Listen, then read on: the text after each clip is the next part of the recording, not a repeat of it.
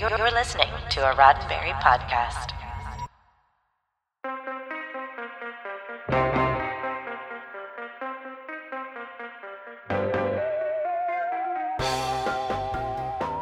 I'm Alexandra August, and this is your SciFi5, 5 minutes of science fiction history for January 15th.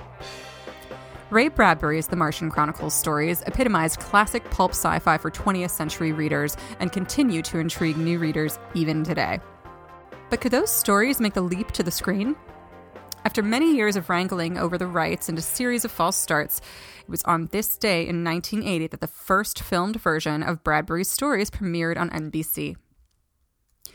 In January 1980, NBC premiered a 3-night miniseries spectacular, an international production of Ray Bradbury's The Martian Chronicles in cooperation with the BBC. This was as star-studded as 1970s TV sci-fi could get.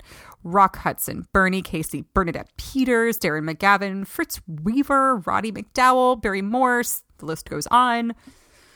Portions of the stories were filmed in exotic locations like Lanzarote, and the whole thing was directed by Michael Anderson of Logan's Run fame. Bradbury's stories were adapted by respected writer Richard Matheson.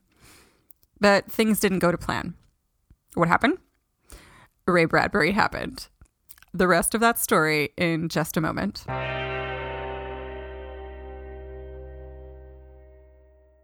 In the first season of Shabam, we launch a zombie apocalypse, separating 3 kids from their parents. Whatever that was, it's not Mrs. Krasinski. Yes, this action is getting closer! And narrow escapes. Go right! No left! But there's more to it. We talk about all kinds of stuff, like pizza, water, the wheel, cholera, digital encoding, bats and rats, brain traps, and we feature stories from history. The greatest human adventure story of all time. The Midnight Ride of Paul Revere. Shabam is a new show that'll blow your mind. Shabam! After nearly a year since the first season ended, on this day in 1981, the second season of Buck Rogers and the 25th Century premiered on NBC TV. Only 10 more episodes would air before final cancellation.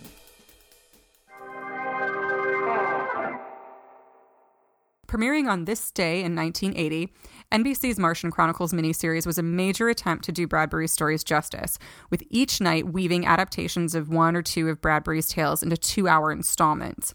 And it was announced as the big lead-off to NBC's fall 1979 lineup. But at the event for TV critics and the press to preview NBC's fall season, none of the Martian Chronicles stars or its director were able to speak to the press. But Bradbury was... And that's when he famously leveled with the reporters by telling them he thought NBC's adaptation of The Martian Chronicles was boring. NBC suddenly had to contend with the legendary mind behind its star-studded fall kickoff, declaring it to be a giant Martian turkey. The Martian Chronicles were quietly taken off the schedule and then resurfaced in January 1980, the week before the eagerly awaited 1980 Winter Olympics, and safely outside of a ratings sweeps month.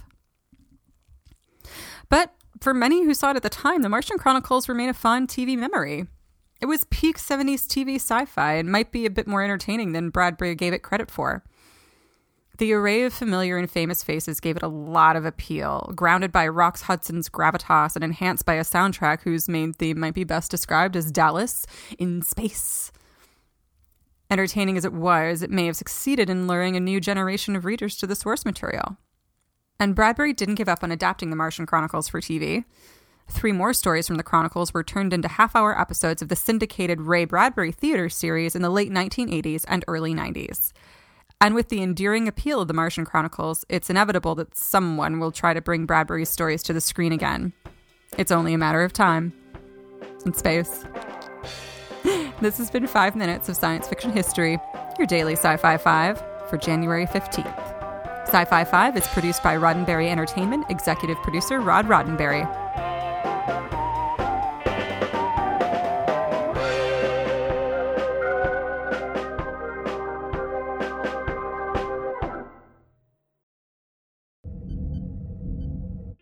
This is a Roddenberry podcast. For more great podcasts, visit podcast.roddenberry.com.